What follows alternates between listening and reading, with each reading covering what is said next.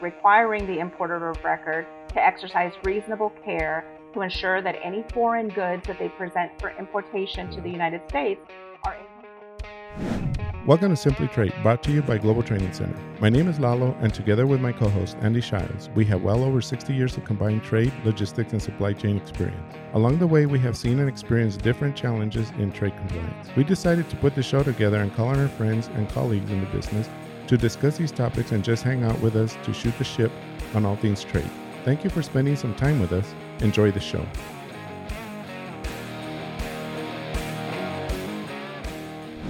Hey, I was thinking the other day. You have a daughter, right? Yes, she's married now. Okay, but yeah. Yeah, and I have a couple of kids, and I was thinking the other day. When they were growing up, you always used to try to have them not associate themselves with a certain group of people. Oh man, you always worry about that. It's like the influence of some folks that may be a bad influence, right? Exactly. Yeah. So I don't know. I don't know. Sometimes I'm even thinking I can't imagine, or I can't. I just think back, and maybe I was one of those kids that parents used to say don't hang around with, but who knows? Anyway, there's a lot of fathers. I didn't have. Well, I was going to say there's a lot of fathers that hated to see me coming up the step to pick up their daughters for a date or something. Like, oh no, who's this? But here comes Andy. Uh-oh. Well, anyway, reason I bring that up is just by our kids or whoever hanging around with that crowd. I mean, it's immediate guilty by association type scenario, right? Yeah, I mean, you immediately start thinking, hey, they might be up to no good. So how does this relate to trade? Well, I kind of see where you're going with this. Is that you have some folks in your supply chain, and if they're not of good character, if they're not crossing the T's and dotting the I's for regulations and all that, you yourself could be guilty of by association, right? That's exactly right. Yeah, and that's why I've lined up a couple of girls here, ladies, really intelligent ladies that are going to be joining us for the podcast today. That we're going to be talking about forced labor, and again, guilty by association. Almost anything that comes out of that Uyghur territory in China, it's almost flagged as automatic forced labor and slave labor. Yeah, forced labor, whatever. Yeah. So anyway. Well, that's the one thing is that with what we've got is the folks that's what are you supposed to do about this? Is that new regulations have taken effect that have been spawned from new legislation. The legislation was passed back in December that we'll be able to talk about today, but also it became effective in June. There's a lot of talk about the Uyghur Forced Labor Prevention Act. So what do you do about it? I mean, that's what we're going to be getting into. Right. So it's a really good slate that we have here. And you and I talked about these two ladies before, Amy and Anna. Mm-hmm. Very great background. I believe we couldn't have found anyone better than these two ladies. Amy Morgan has been around a while. Matter of fact, I first met Amy when she was somewhat of a rookie and a trade analyst. Very sharp lady, and she was working for Nordstrom back in those days. Right. And so anyway, she's got a lot of things to talk about as far as how to incorporate some automation into your supply chain and a few other things to approach. And she's actually got hands-on experience with some things. So that's, from an importer's perspective. Anna Hinojosa. I could. You did it. She's going to kill me. I know it. You did it. Anna, you did it. I am so sorry. It's like I keep butchering that. And it's because my elevator just does not make it to the top sometimes. You made it. Yeah, there. Anna Hinojosa, right? Yes, sir. Yes, sir. Okay. All right.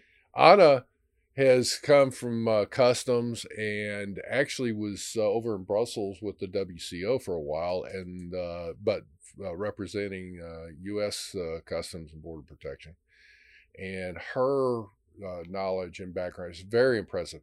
Folks, you guys can go and we have show notes that you can look at their bios and just understand this is that both ladies have impressive credentials and experience, or we wouldn't be talking with them. So we're going to be getting into a great show, and hopefully this will be something that you'll get a nugget of knowledge that you can use, become a bit more proficient in this forced labor prevention situation, and secondly, be able to identify the next steps, at least for the next 1, 2, or 3 steps that you should be taking in verifying your supply chain. Right. Okay, well, let's bring them on, Andy. All righty. Cutting to the chase, we can talk a little bit about the history on this, but people can gather the history. People can get into more of the details. What usually goes lacking is, okay, so Forced Labor Prevention Act, so what? What's the action that somebody needs to take? And as we're going through it, and one of the questions I'll just tell you right now, Anna, one of the things that I saw that has come up several times, and that is people have supplied customs with what they felt was proof that they've checked out their supply chain, there's no forced labor, and customs rejected that. So that's one of those things that is like, okay, what did they supply and what is it you guys were looking for? This is a big deal, not only in the States, obviously, but, in the WCO as a whole across the board. I'm sure that in the WCO conversations, China, possibly even Russia, were fighting you on some of these committees. At the same time, regardless of that, it's come through how people can, when we're sitting here talking, it's like, I've checked out my supply chain as best I can. Anna, why don't you start us off on this segment for the Forced Labor Protection Act. Give us a little bit of a history on, obviously you've got a very impressive background, not only here in the States, but also in Europe with the WCO. That said, you've probably looked at many regulations and proposals and all of that. Tell us a little bit of why this is such a big deal and what's come out of it regarding the regulations. Well, thank you, Andy. I'll mention that, the issue of forced labor is one that the United States has been focused on or has had laws on the books for a very, very long time. There were some statutes and, before 1930, but the forced labor statutes that we have today is part of the Tariff Act of 1930 under Section 307. I don't want to get too technical on it, but under Section 307. And, for many years, the U.S. had a consumptive demand clause that had evolved due to business interests and had been put onto the Section 307. And what that consumptive demand clause, we're not going to go deep into this, but what that consumptive demand clause said was that it converted the statute to say that the U.S. was to prohibit the importation of any goods produced in whole or in part with forced labor, prison labor, convict labor, forced child labor, etc., unless the U.S. did not manufacture sufficient quantities of those goods to satisfy U.S. consumers' demand.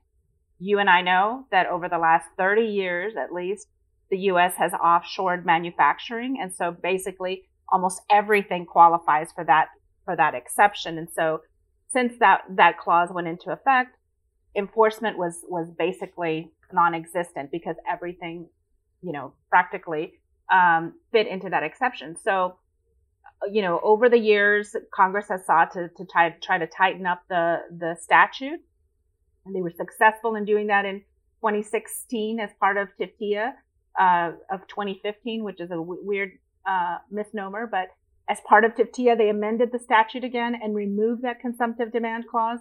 And so from that, Customs and Border Protection began taking some enforcement action, building the capability that they didn't have because they weren't able to really take enforcement before. And so they build the capability and start issuing withhold release orders under Section 307 and a few findings as well. Yeah. And so the private sector is getting used to kind of what that means and what that process is. Okay, you have a detention for forced labor. You know, what do you have to do to put together an admissibility package? Still a lot of confusion on the part of the private sector.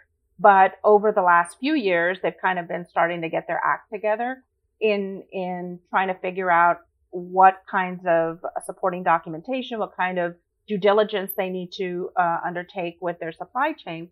But then Congress felt that there really wasn't enough being done to address the issue of the atrocities that are happening in the Xinjiang the Xinjiang Uyghur Autonomous Region of China. And so because the normal enforcement and you call that, forgive me for interrupting you, in that region, is that what you call, was it XUA, is it? XUAR, yeah. Because it stands for the Xinjiang Uyghur Autonomous Region. XUAR. Region. So, all right. Yeah. Okay.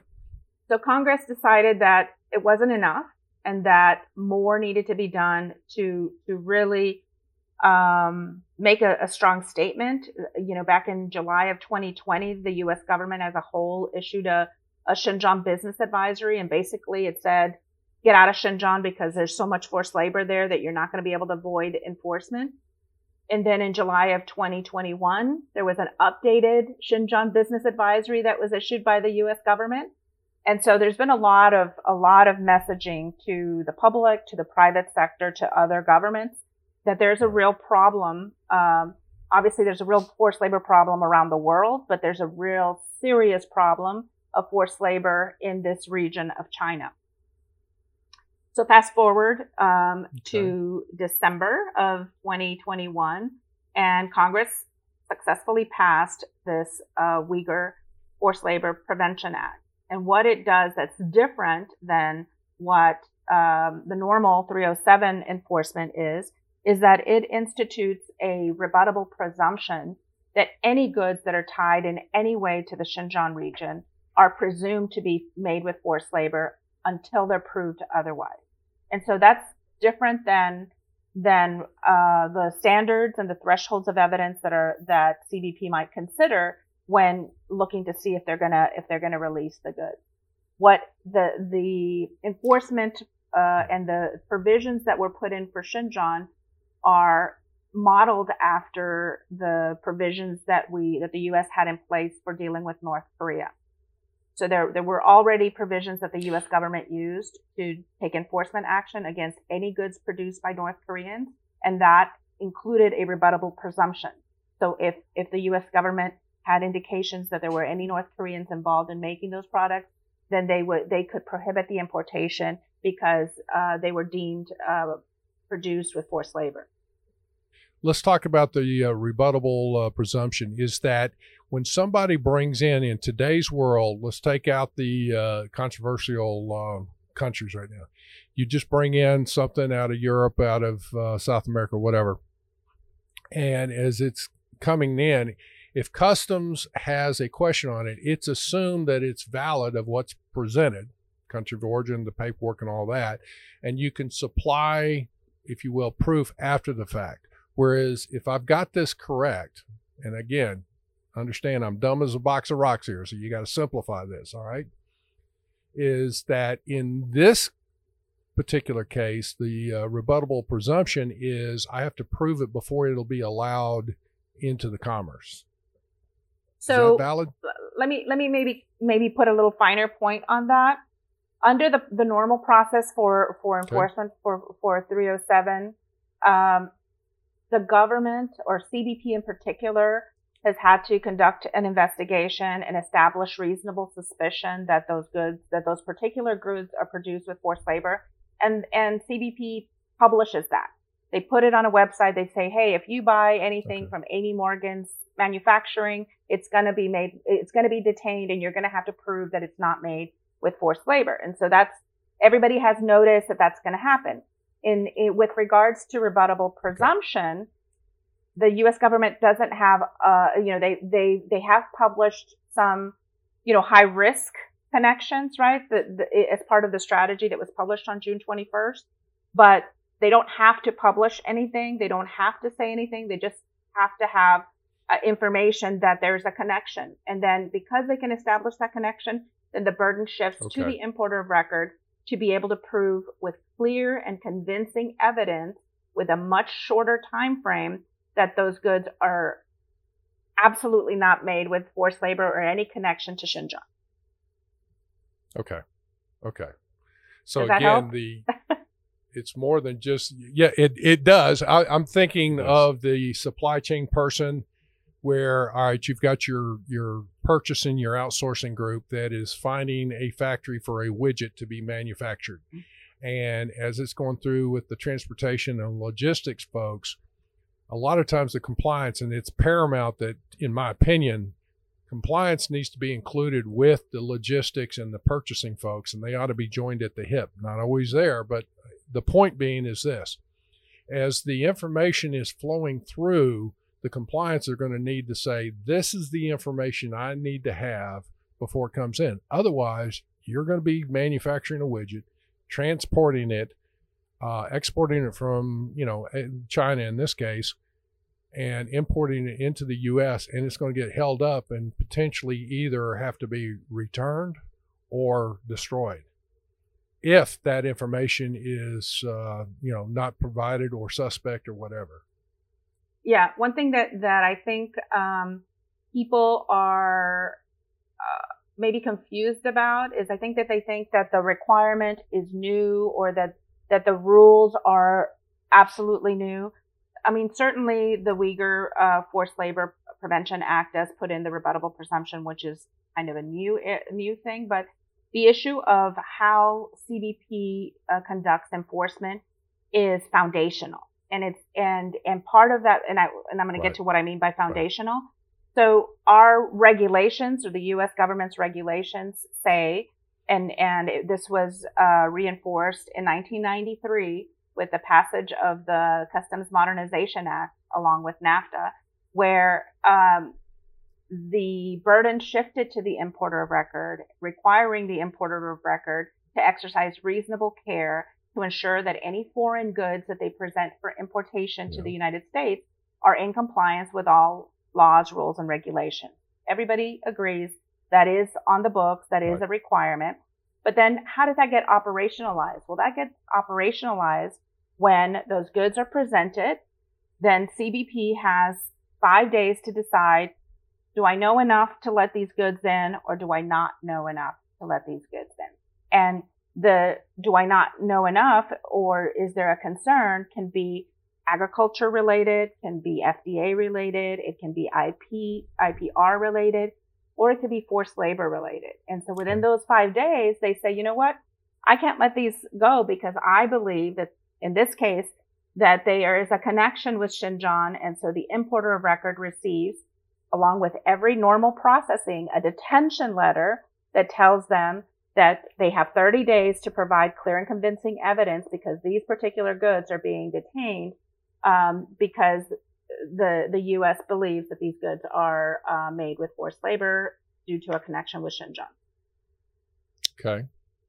Now, with that, of what you're saying, and that's I like the idea that they have at least 5 days to make that decision. Am I going to release it or not? As far as the customs inspector, it's not indefinite.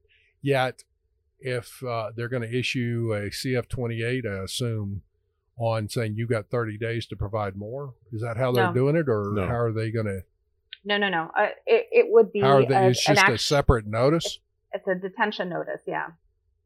Oh, okay. I'm sorry, I didn't catch that a while ago. All right, so which is a different situation there. Okay. All right. So to that extent, when people have provided in response to the detention notice, what customs was hopefully in response to what customs is looking for. And customs has rejected that. What is it that the people are providing from their companies that is not measuring up? Well, I'll give you a couple of examples. I can't tell you specifically, but I'll give you a couple of examples of what not to do, right? So in the early days, we saw detentions under normal 307. And again, recognizing that 307 actually has a lower bar for evidence than the Uyghur Forced Labor Prevention Act. A shipment would be detained, and a company or the importer record had 90 days, which they still do under a normal withhold release order, had 90 days to provide an admissibility package to try to gain the release of those goods. And then they would send the equivalent, obviously we do so much digitally now, the equivalent of boxes and boxes of boxes of documents, right? The electronic equivalent of that, with no roadmap, with no explanation, with no understanding of, do these documents even relate to the specific goods that are being detained? I don't care what you did 10 years ago or 5 years ago. The evidence that you're providing needs to be very focused on, I have container number XYZ. What's in there is what you need to prove. And then tomorrow when they detain container ABC, it's a whole other package you're going to have to submit for container ABC, because we don't know if that's the same merchandise. We don't know what happened with those goods. It's a whole other admissibility package is submitted by the specific detention. So that's one thing that I would say is, don't send the kitchen sink. Be very focused, be very precise about what's detained and what went into the manufacture of those particular goods. The other thing is that. So let me hang on just a second. So let me rephrase what I just heard just for a second. Okay. Is that the strategy that maybe some would use to inundate customs with an overload of information, whether it's relevant or not relevant? It sounds like most of it was not relevant. Right. Is not a good strategy in responding to this. Would that be a fair statement? That's a very fair statement. Okay. So what's the next thing? Yeah. The next thing is submit your package as quickly as possible. Obviously, you need to do the research and have your information available before you send the merchandise to the U.S., ideally, because you're not going to have a whole lot of time. You need to submit your package to CBP, and CBP needs to make a decision relatively quick, because up at the 90-day mark, the importer record accrues protest rights, and accrues might not be the right word, but is eligible to file a protest. And CBP can just say, you know what, we haven't had time to review it, so we're excluding it because we can't admit it. We can't determine that it's admissible. So the sooner that the package is submitted, the better. And as it relates to the Uyghur Forced Labor Prevention Act, that time frame is 30 days. So there's no way that you are going to be able to submit a package for any evidence that you haven't already gathered within 30 days. I don't know how that can possibly be done with a Chinese supply chain. Right. So definitely the answer is start early, start now. You should have started yesterday, but start now. Hey, Andy. So I'm sorry to interrupt, but we're coming at the end of the 20 minutes. But this is such an exciting show. I mean, we need to keep on going. We need to hear from Amy. Let's just go ahead and cut it here, and hopefully everybody will tune in later. And what did we take away from today's episode, Andy? Okay, one of the things that as we're looking at is, again, you need to become proficient with the current legislation as well as the regulation. And with that, again, you can look at the show notes for some of that. Here's another thing. As far as a resource, if you've got some questions regarding would your company be impacted by some of the commodities that would be coming out of the northwest region of China, which is that Uyghur region, you should be reaching out to Anna or to any of the other consultants and experts in the field. But the key, again, become proficient. That's key. You need to read. It doesn't take that long. Read the law, read the regulations and the Federal Registry notices. That gets you up to par on not only what was passed, but gives you an idea of what's expected of you, especially being an importer. And then the next thing we're going to be talking about in the next show, okay, what do you do about it? It's like, Exactly. The expectations are big, but there's a lot of actions to fulfill those expectations. Perfect. Okay. Well, thank you, Andy. And then let's wrap it up, and let's y'all tune in for the next show. Thank you. All right. Hey, folks, just appreciate your support of Simply Trade. And hopefully this will be something that, again, you can get that negative knowledge that you can take with you and be able to identify the steps, your next steps on what you need to do for this. Have a good day. Thank you very much for joining us. Simply Trade is brought to you by the generous contributions of Global Training Center. You can follow the show and GTC on LinkedIn or Twitter and other social networks. Make sure you check out the show notes in the description for a full rundown of today's show with all the important notes. Also, make sure that you share this with a friend and subscribe on your favorite streaming platform. We really like hearing from you. If you enjoyed the show, make sure to rate and review wherever you listen to this podcast. If you or someone you know would like to be a guest in the show or would like to sponsor Simply Trade or suggest any topic you would like for us to discuss, please contact us via email at simplytrade@globaltrainingcenter.com, or you can DM us on Twitter at simplytradepod. Thank you again for the privilege of your time. Happy trading. Simply Trade is not a law firm or an advisor. The topics and discussions conducted by Simply Trade hosts and guests should not be considered and is not intended to substitute legal advice. You should seek appropriate counsel for your own situations. These conversations and information are directed towards listeners in the United States for informational, educational, and entertainment purposes only and should not be substituted for legal advice. No listener or viewer of this podcast should act or refrain from acting on the basis of information on this podcast without first seeking legal advice from counsel. Information on this podcast may not be up to date depending on the time of publishing and the time of viewership. The content of this posting is provided as is. No representations are made that the content is error-free. The views expressed in or through this podcast are those of the individual speakers, not those of their respective employers or Global Training Center as a whole. All liability with respect to actions taken or not taken based on the contents of this podcast are hereby expressly disclaimed.